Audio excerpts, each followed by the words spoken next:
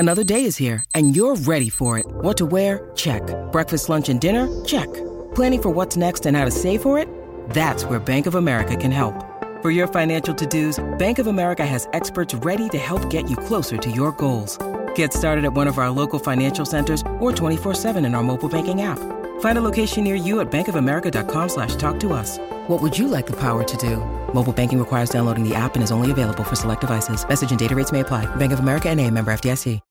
When you need mealtime inspiration, it's worth shopping Kroger, where you'll find over 30,000 mouth-watering choices that excite your inner foodie. And no matter what tasty choice you make, you'll enjoy our everyday low prices, plus extra ways to save, like digital coupons worth over $600 each week. You can also save up to $1 off per gallon at the pump with fuel points. More savings and more inspiring flavors make shopping Kroger worth it every time. Kroger, fresh for everyone. Fuel restrictions apply.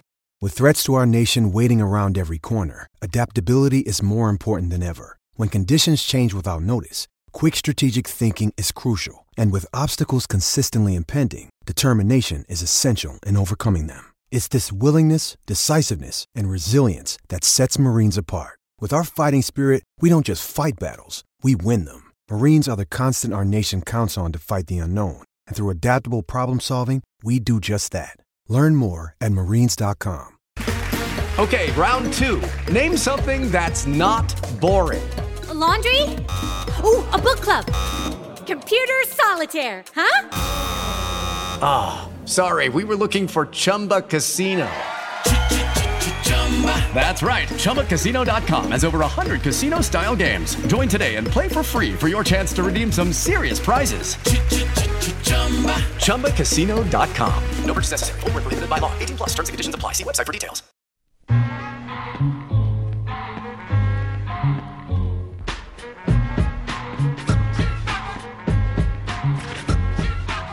Welcome, everyone, to Rock M Nation Podcasts. This is a brand new episode of Dive Cuts. I am your host, Sam Snelling. We are in Season 5, bringing you Episode 16, following the absolutely earth-shattering home upset of the Alabama Crimson Tide by your Missouri Tigers. With me, as always, Matthew J. Harris. Matt, how are you? I'm well. I am not going to be writing a $5 million check to the basketball program. So let's just get that out of the way now. I am not that liquid. I cannot do that right now. But I am heartened that they got a win. So it's a trade-off. I will say that the way this season has gone, winning is better than losing. I feel like I'm really going out on a limb here. And in particular, making baskets, Matt, is better than not making baskets. You mean the goal of Mr. Naismith's sport, to put the ball through the cylindrical thing and accumulate points for doing so is good. Yes. Mm-hmm. Yes. Mm-hmm. Mm-hmm. I'm with you on that. That's a bold stance, but I can agree to it. I can agree that making baskets is a good thing. And both teams made a lot of them. Nobody really stopped the other from making baskets. So it was kind of it was more important than usual on Saturday in Columbia. So Missouri won after coming off a COVID pause.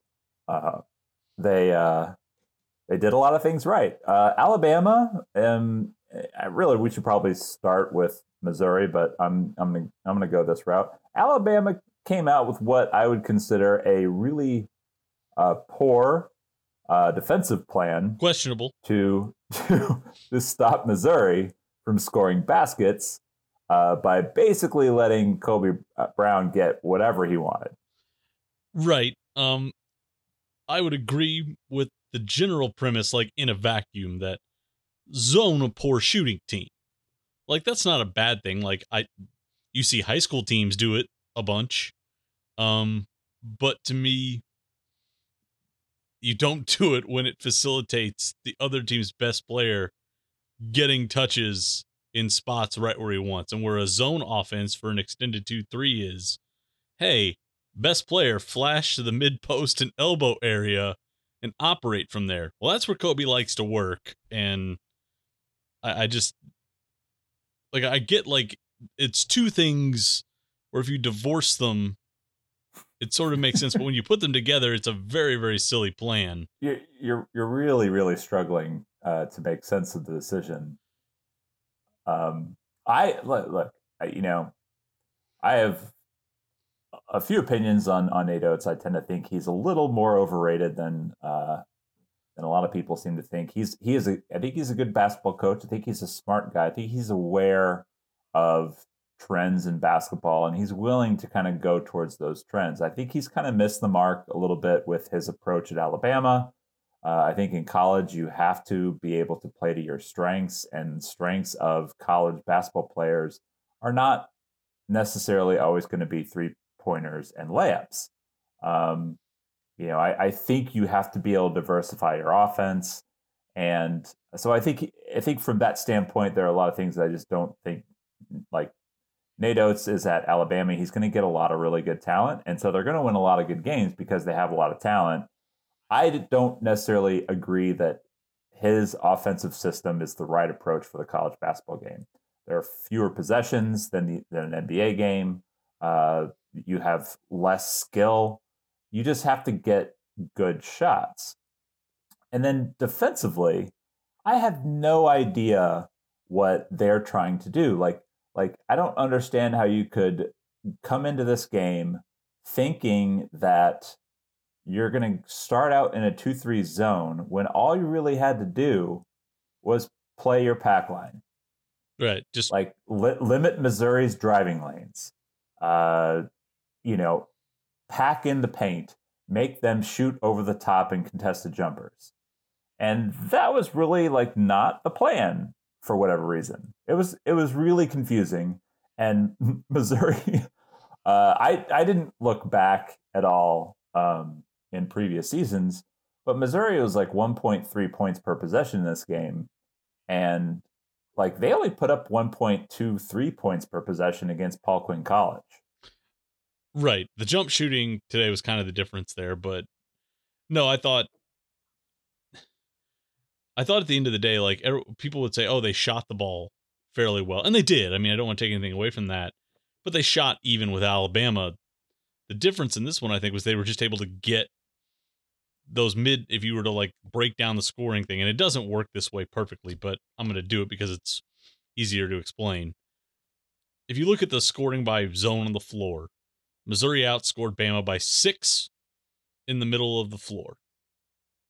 That was the margin. And 6 of those points came off Kobe Brown catches against the zone. Like, you could make an argument that Bama did everything it needed to do and literally gifting Missouri a 9-0 run to start the game was the difference. Like, that decision you could come back to and say that cost you this game. It was something where if you had if you believe most college coaches watch a team's last 5 outings, everyone pack lined this team out to hell and back. Like, there was nothing on film that should make you, if you are a pack line team, as Nate Oates has said, they run, 3 and free offense with a pack line at the other end. Charlie Henry or whoever our scout has it should come in and go, nothing different, coach, just run our stuff. That's all we're going to do. And let's figure out how they're going to maybe try and gum us up offensively. But defensively, just take what we do off the shelf, keep it stock. Here's some actions we might want to try and limit. But to go zone just befuddled the mind there. And, I think the other thing that was questionable was Charles Bediako only plays 8 minutes in this game. And I think I said last week on the pod, Bediako is not a bruiser like Schwebwe or Kofi Coburn, but he's big, he's long, he makes life tough at the rim, and Missouri is not, shown it can be a really good rim finishing a team against a traditional big or a bigger post player. Well, Bediako only plays 8 minutes, and you have Noah Gurley on the floor. You're switching everything. You're putting your smaller defenders in terrible help positions. It didn't make any sense. Like, And there were some things they were doing, like if Missouri was running a step up action or they were running some stuff, they'd trap the ball screen, which made sense because you needed to do it to throw Missouri off because it was a pitch back to Kobe for him to drive out of those actions. So I got why they selectively trapped those, but I mean, I don't know why you needed to switch so aggressively. I don't know why you took a longer guy out of the paint there. There were just a lot of questionable things in the scout here. And look, Missouri, your job is to take advantage of those things, but I on the initial watch and on the rewatch, I just found myself asking what was the plan? What and why? Yeah. Just so over and over. I think, generally, my take is you worry about yourself way more than the opponent. When you're the better team, that's like, just come on, run your stuff. It's like, it's like 95% of the thing is showing up and focusing on showing up and playing well, and doing the things that you do well. That should be enough to beat a team that you're, 150 spots better than in the KenPom stats. Like, that should be enough. And I really think I don't know, did Alabama overthink it? Like, did they over scout?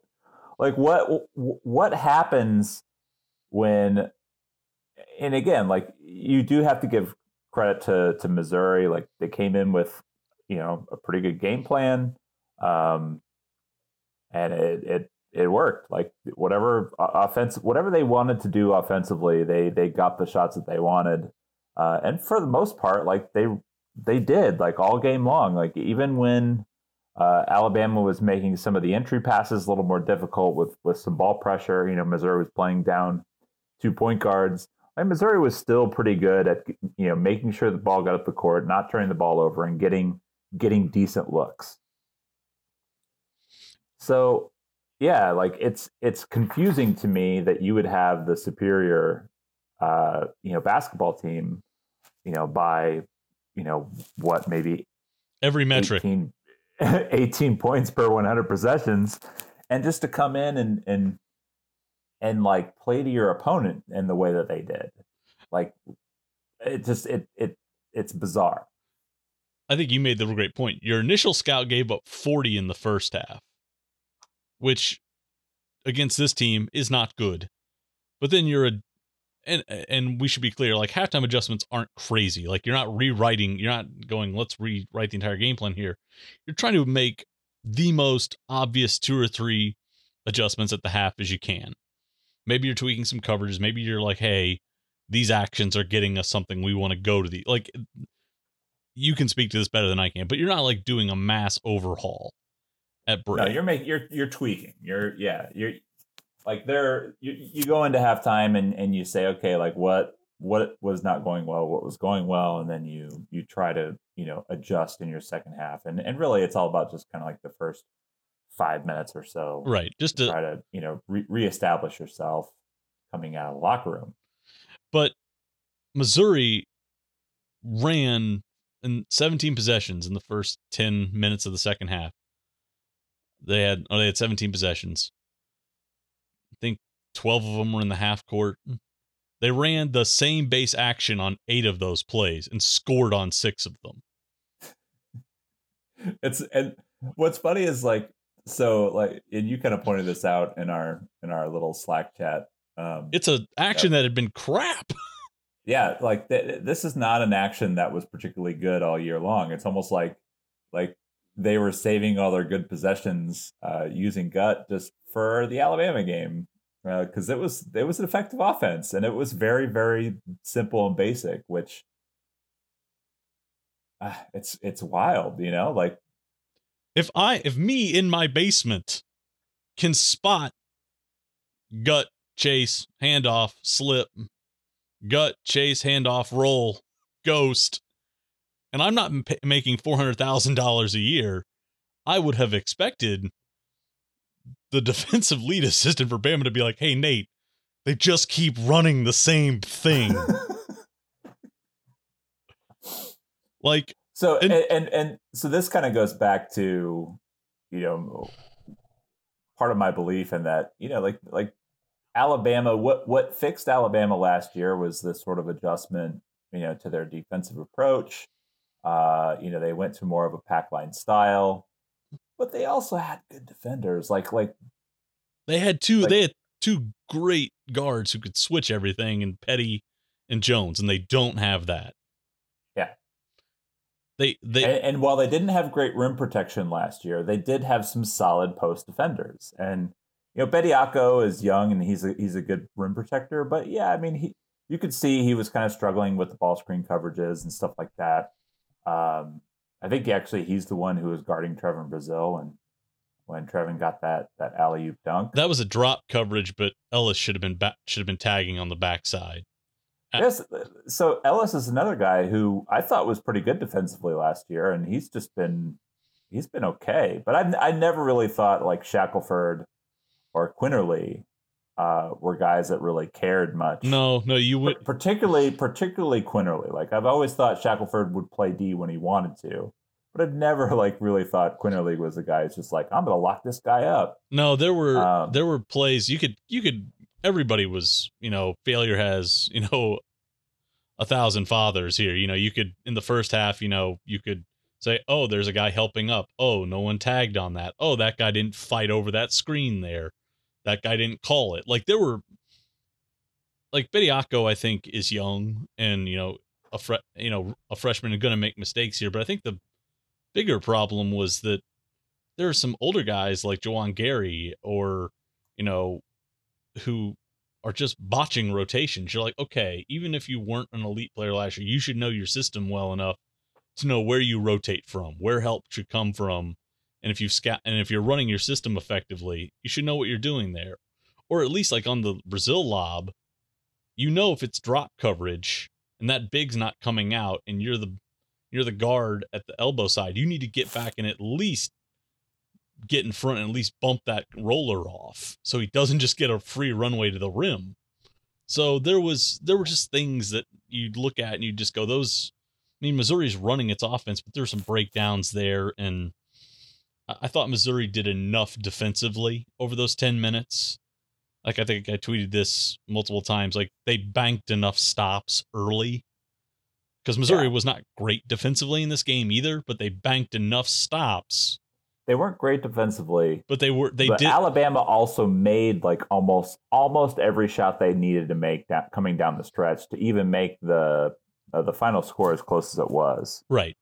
I mean, they were making some shots. I think if you sort of considered like absolutely had to make this shot, I think they missed one 3 within like the last 2 minutes. I thought there was 1 3 that they missed. That's the one that Kobe got the rebound on. I'd have to go back and look at the math on it, but I think like once you get inside 2 minutes and the margin's at 3 there, I mean, you can knock it down with, if you're canning threes like Bama was, you can close it. Most average shooting teams are not going to be able to close that gap. And I thought Missouri got to a point where it was really putting the game and shot pressure on Bama to get it close. And to Bama, tightened it a little bit, but I really think the one thing that shifted it was they went 4-15 out of the locker room, and they were not good when Quinterly was sitting. I mean, their offense probably from about the 16-minute mark to the under 12 was just trying to attack Missouri in switches. Like it was their offense. I think that was the thing that sort of stunned me here. And it'll be a tangent that'll flow into something I promise here. Bama got a lot of, in the first half and through the early part of the second half, wasn't getting a ton off initial action. It wasn't like they were coming down and that first ball screen was destroying Missouri off a paint touch. They got a couple of broken floor threes. They got a situation where a defender went under on a DHO. There was a transition 3. But really, Bama's best offense was hoping Javon Quinterly could win his matchup in the middle of the floor. Which he did. A lot of the time.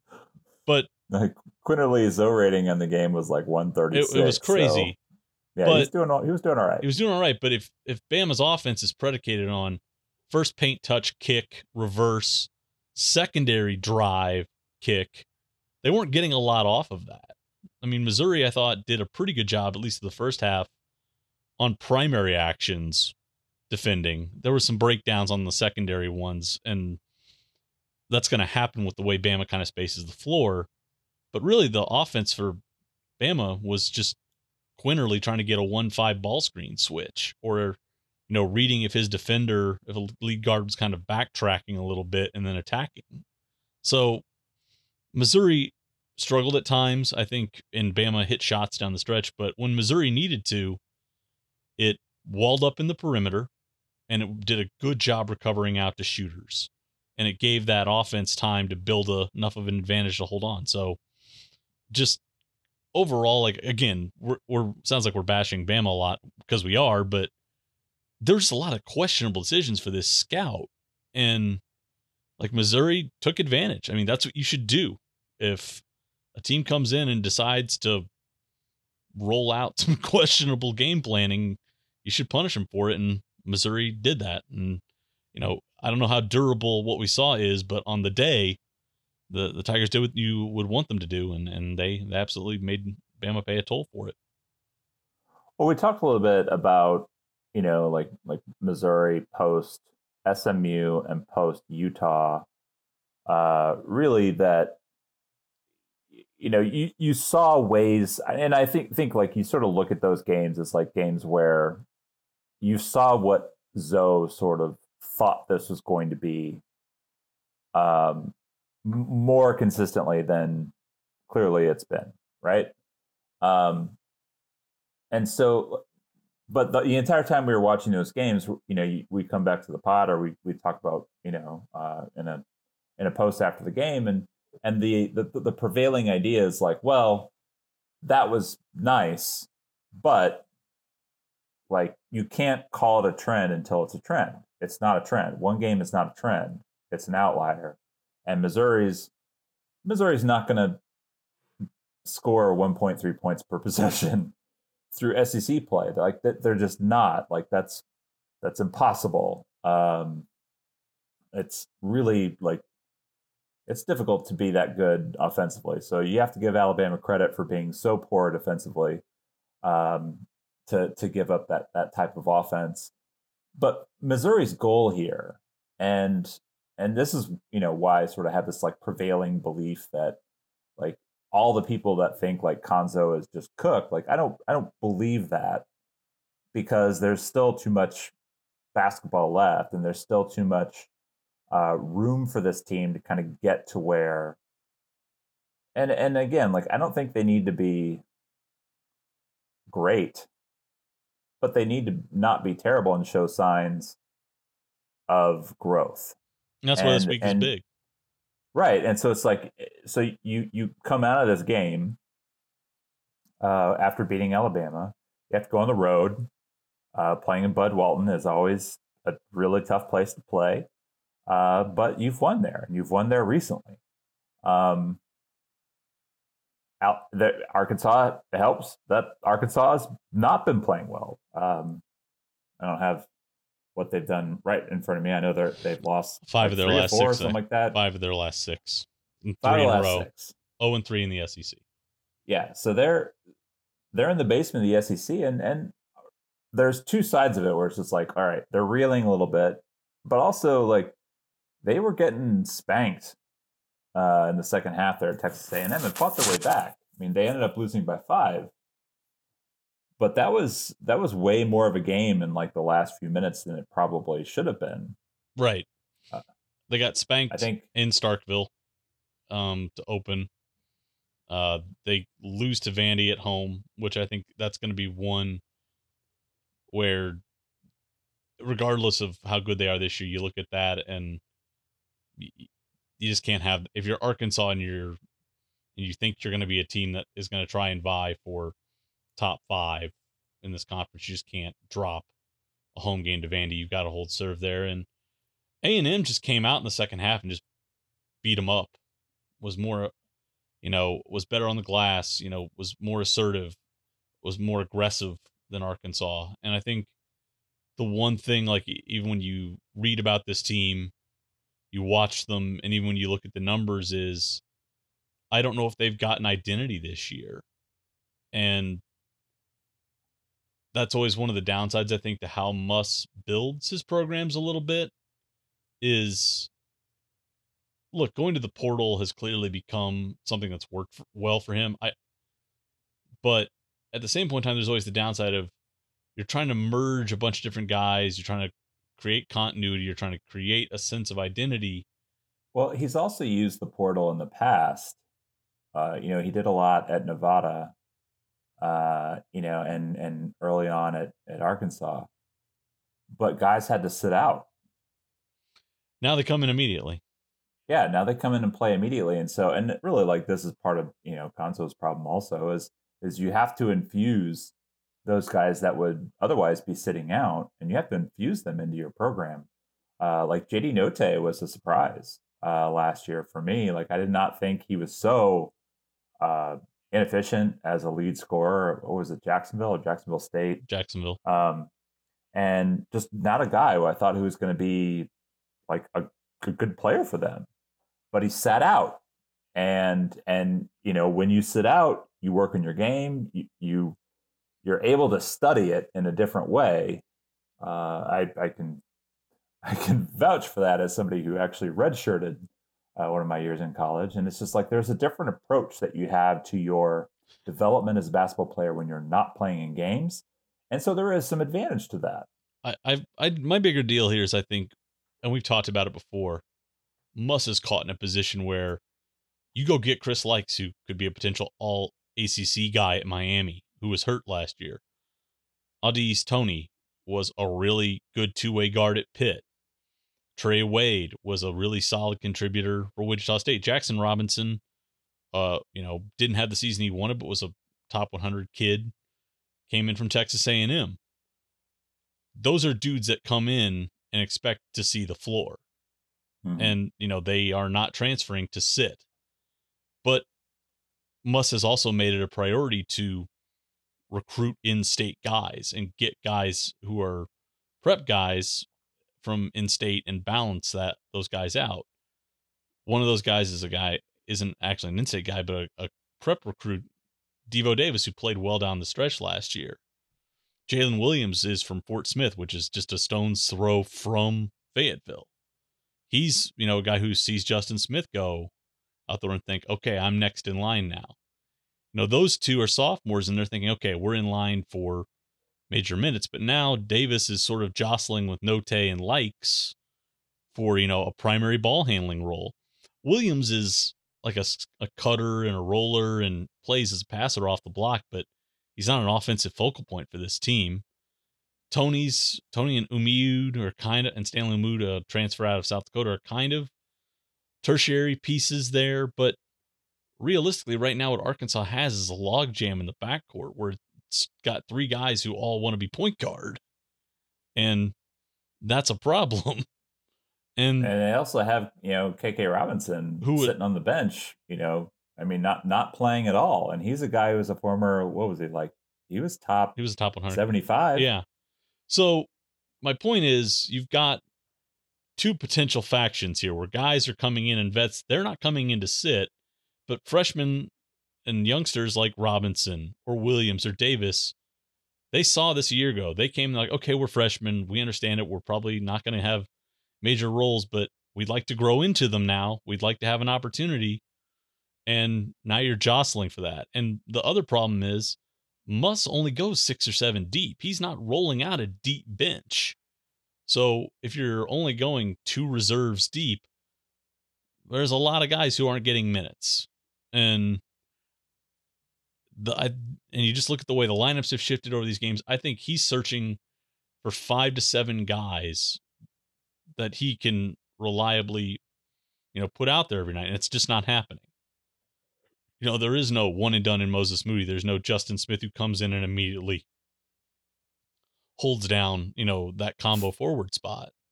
Yeah. So they just look like a team that don't have an identity right now. And they played a soft schedule. Yeah, that's the difference between them being, like a top 20 level program a year ago and barely being in the top 60 this year. And I really think like one of the things we talked about Arkansas a lot kind of coming into the season, and man, I ended up somehow getting talked into having them third. We thought they were closer to like what, 6th or 7th? Yeah, like I really I just didn't like the makeup, because a big thing for me is the teams that I think usually end up being in the top 4 all have NBA level talent. Guys who you just know are, potential pros. Particularly and at the guard position. Yeah, like last year, while going into the season, maybe a lot of people didn't peg Moses Moody as a guy who was, likely to be a lottery pick or even a first rounder. Love you, Moses. But he became that guy, right? So when you looked at this Arkansas roster, they had a lot of nice college players. Like Likes is a nice college player. Moody is a nice college player. Even Note is a guy who's a nice college basketball player, but none of those guys are pros, at least in the NBA. This felt like a transitional roster from us, and I felt like a lot of national analysts were saying we're putting this team in the top 15, top 20. And I was like, no, the team that could be really good is the one he has next year. Yeah, when he's got 2 5-stars of Nick Smith and Jordan Walsh and Darian Ford coming in, who's a true point guard. Joseph Pinion can shoot the ball. He's got Barry Dunning, who's like the Alabama Mr. Basketball, who's not mentioned at all here. If you can keep Davis, if you can keep Williams and Robinson, like next year's team is the one where you go, holy crap. This year felt like everyone was like looking at, and I think people fall into the trap that they look at March and they go, oh man, some pieces coming back from an Elite 8 team, one that played 3 teams below number 10 in seed line and got smacked around by Baylor. But everyone saw Elite 8, saw some pieces coming back, and said top 15, top 20. I think this is an NCAA tournament team. Don't get me wrong.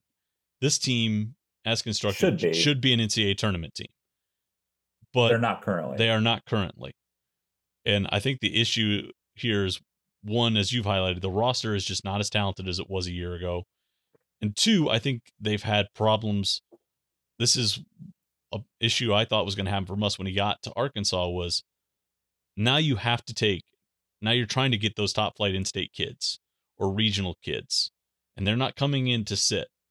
They're going to eventually expect to have major roles. And if you keep going into the portal and recruiting over them, you're going to create a situation where I think you're going to have a continuity issue. And I think we're seeing a little bit of that right now.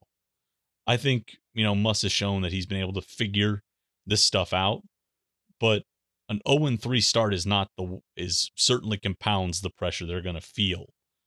And I think it helps that they get a Missouri team coming in on Wednesday, a team that, struggles to score offensively here. But I do think there's some, like against Alabama, I think there's some ways Missouri can give itself a chance here. But if this Arkansas team plays the way it should, it has ball handling, which Missouri lacks. It, doesn't have great shooting, but it has, Davis can shoot the ball a little bit. Tony can shoot the ball a little bit. So they've got that. And I think they've got the kind of physicality defensively to make life tough on Missouri. What they don't have is size. And I feel like that's going to be kind of the tipping point here for Missouri, is I think Missouri can make them pay for being a little bit smaller outside of Jalen Williams. But, this is a must win now for Arkansas.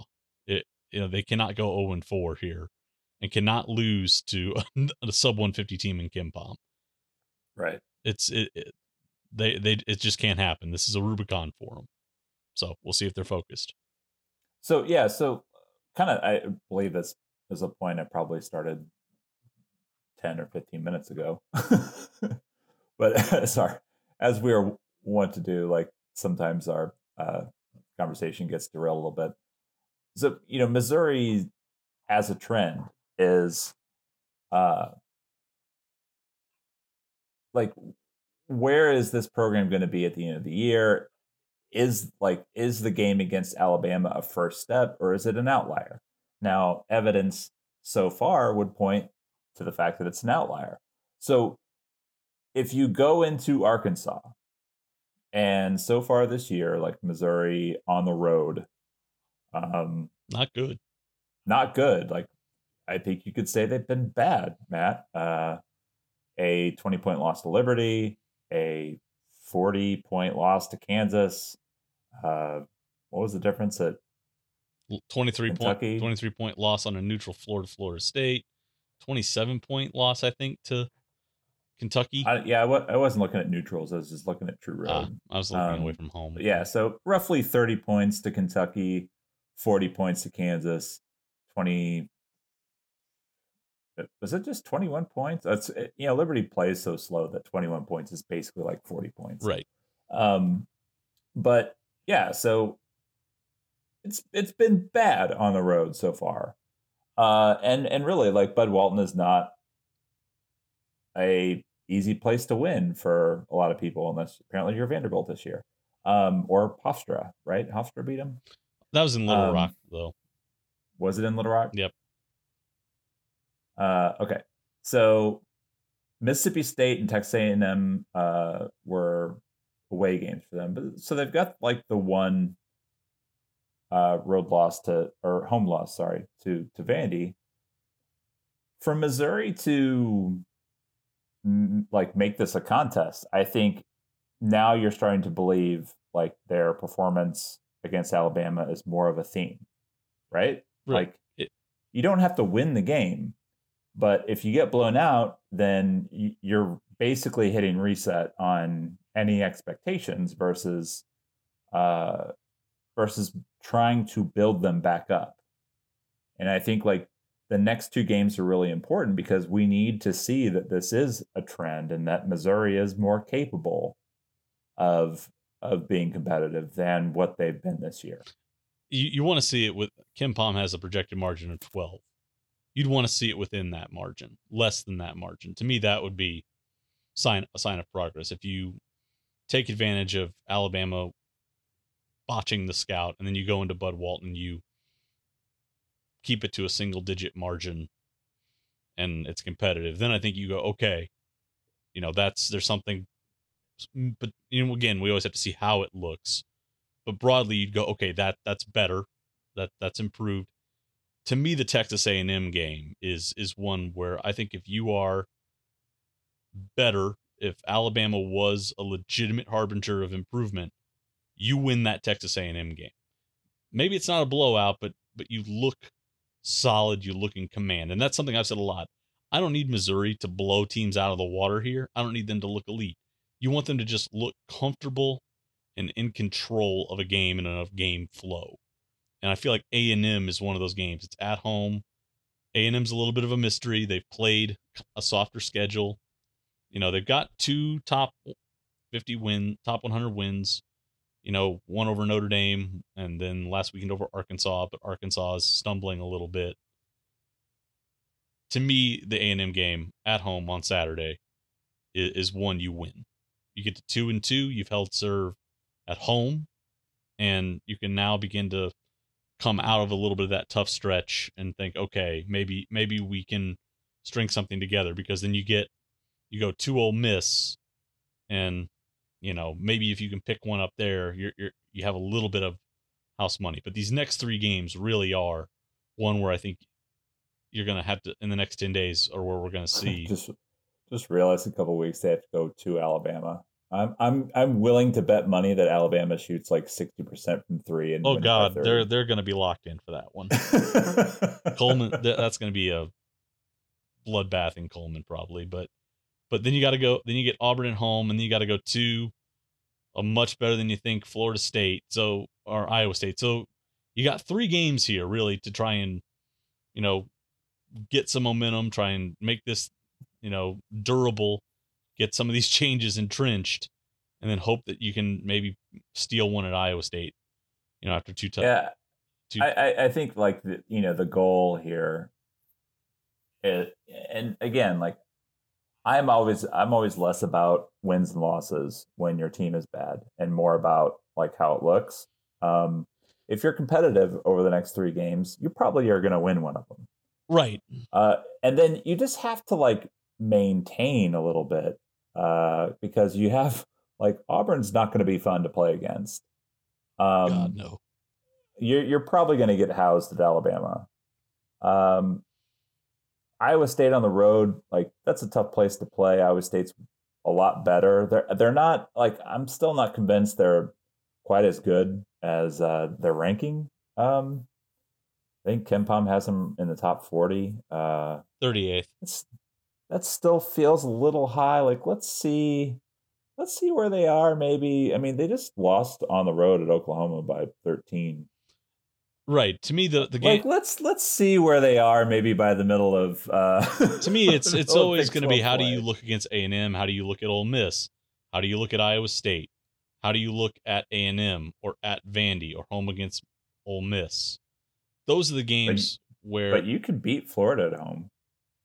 You could. But I'm just saying, like, you look at the schedule, and the ones where I think you want to see obvious progress are those games. Those are the ones to me where I think you want to see this team look like it's taking consistent steps forward here. But the A&M game is going to be an interesting one. If they can pick off that one, 2-2, again, fans aren't going to get up in arms there. But if you're just winning games at home, then I think you can maybe, they can drag this thing towards something sellable to get a reboot for next year. So A&M's big. I think if this staff is trying to sell itself on getting another crack or another bite at the apple. So that's one I'm probably more focused on. If they can keep it close at Arkansas and keep it respectable, fine. But A&M is the one that I think looms larger for them.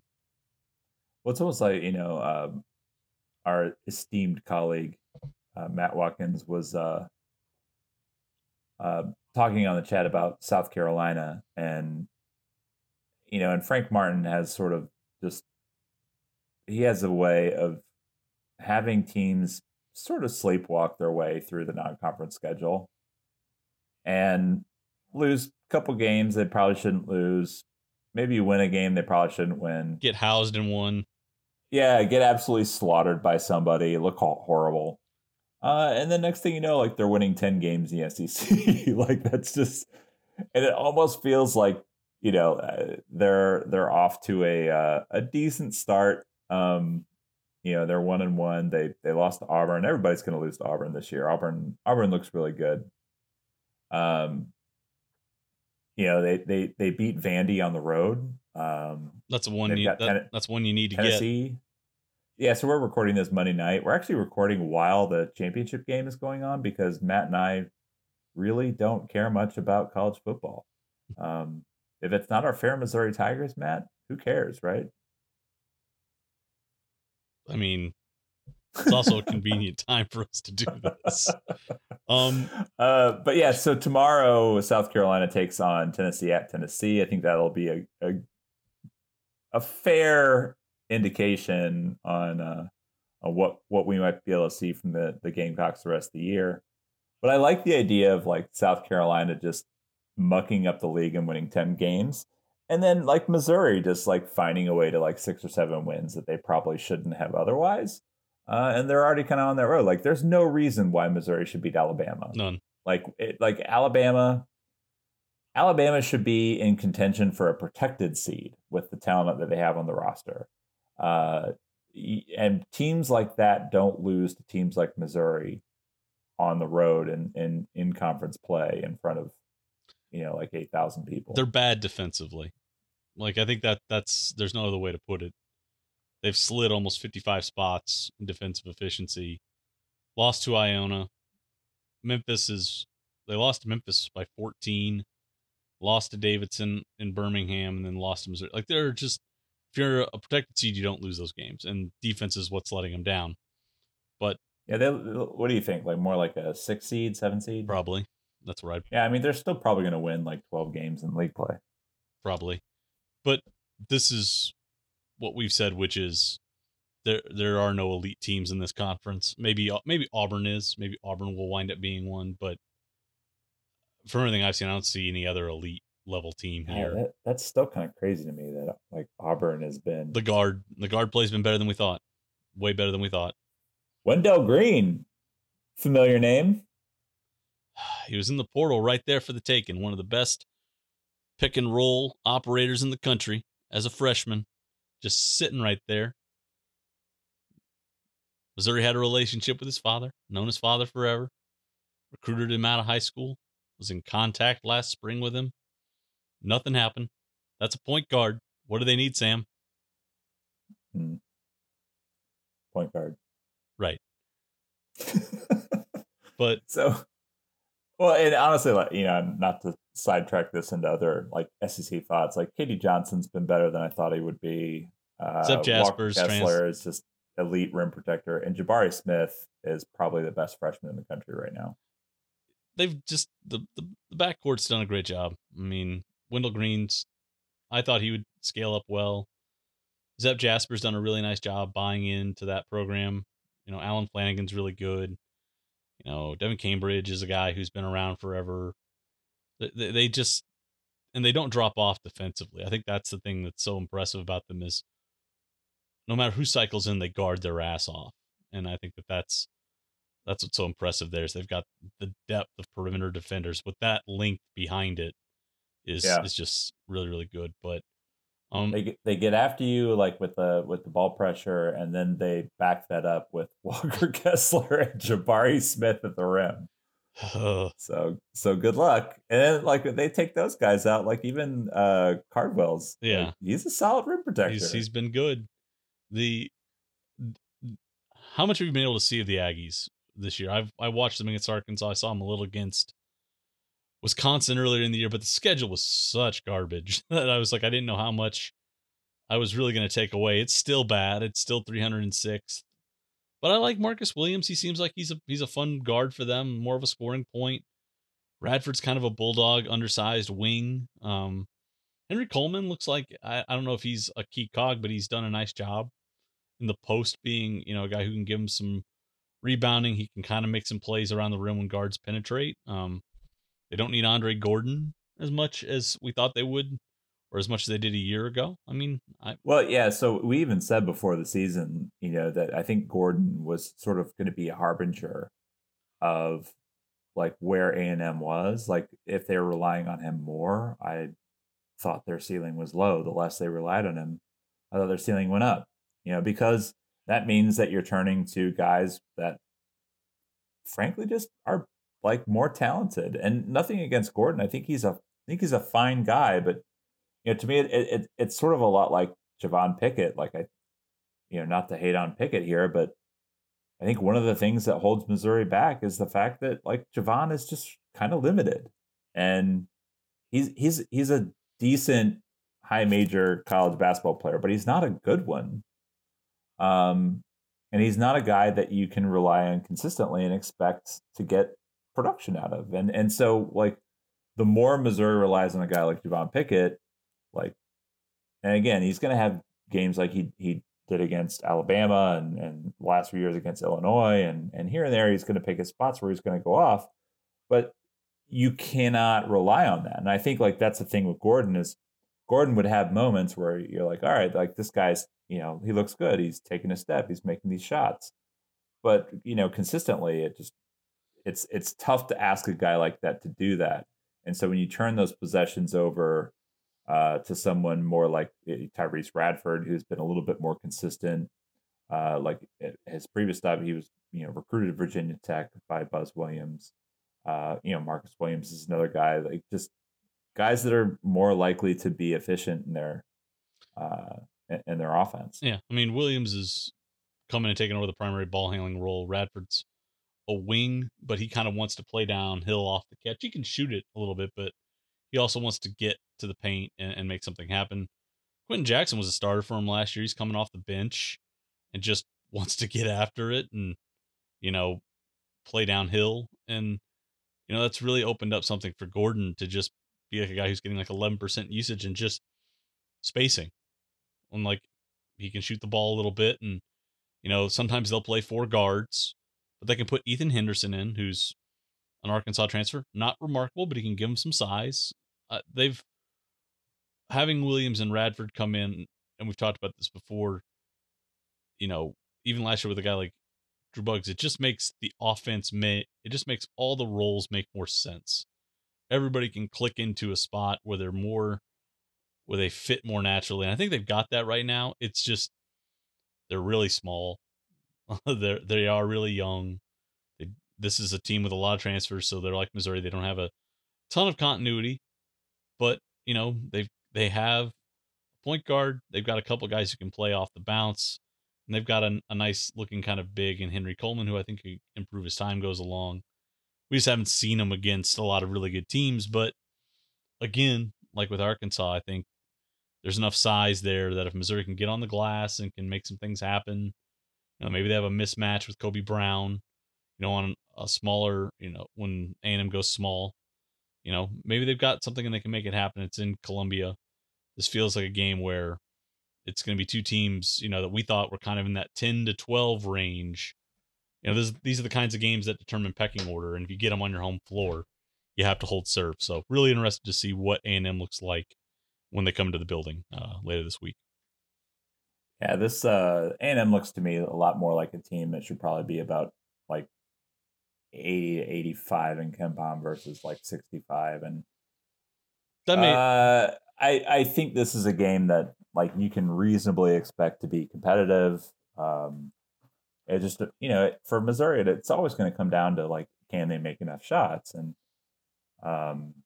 hopefully Saturday is some kind of indication that they're able to be a little bit more consistent in that. And I think you and I have said before, like, you don't have to be, for Missouri to be decent, like, they don't have to be 40% shooters from three. They just need to be 35. 25. 30 or 35 would be basically average. Just be an average shooting team from deep. Yeah, you just have to make some instead of like none. Yeah, but go ahead. No, interesting week. Theme of the week is I think they can maybe carry some momentum forward if they've really improved. So we'll see. Winning and making shots is always more fun than losing and not making shots. So a big week. Missouri again plays Wednesday at Bud Walton Arena against the Arkansas Razorbacks. Sunday at home against Texas A&M. Game time, believe is 8:00 Central for the Arkansas game Wednesday, and 2:30 on SEC Network against Texas A&M. So with the game wrapping up, college football playoff wrapping up tonight, it is officially, Matt, it's officially basketball season. Mm-hmm. And it's going to be all basketball all the time. Yep, it will be. I would really like for Missouri to be more competitive so we can actually, be excited and look forward to basketball games. Like for a while there, it's like kind of dreading. I was actually at Side Project Brewery for the first half of the game. I watched it. I was waiting. They did have it. They did have a TV there, and it was on the TV, so I was keeping an eye on it. I was just waiting for that opening stretch to be Missouri's lone half or lone little bit of offensive competency, and I was mildly surprised. Thank you, Alabama, for making that possible. But also they got a gift last week, so that's good too. Hopefully there's more gifts in the future. Maybe some other stuff they can announce to enhance the program as well. It was a good week overall for them. Got a win and got $5 million. So we'll see if that can keep going. Exactly. So I think we're gonna wrap this up. God bless meet.google.com for a little interruption there, but Missouri has two big games. Matt and I are going to return again for more recording of podcasting. One of these days we're going to get Watkins on and get this figured out. I think we've threatened with letting him come on like after like a big road loss like that. Those are always fun to podcast after. Matt, do you have any final thoughts before we get out of here? Nope, I'm all good. We're going to keep this under an hour. We've done it. I'm excited. You know me. I like that I like those quick podcasts. Not that an hour is quick. Well, there's not 10 minutes of griping. So cut that. It helps. So next week we'll be back on Monday. Make sure you're subscribed, because if you're subscribed, then these get beamed right down to your phone. And you also get to listen to BK and Nate, who I think are doing a great job explaining all things Mizzou football on Before the Box Score. Please rate the podcast. Give us 5 stars. If you have not, leave a nice little review. That would be great. Please do not issue a review based upon how Missouri basketball plays. Rate our performance as a podcast team. And even if you don't like listening to this podcast, please be nice. I feel like, Matt, you're a nice guy. I try to be a nice guy. We try to be nice and carry it forward. So please be nice. Leave a review and follow Matt on Twitter. Ignore me on Twitter. We will be back next week, maybe with 2 Matts. And until then, thanks for tuning in.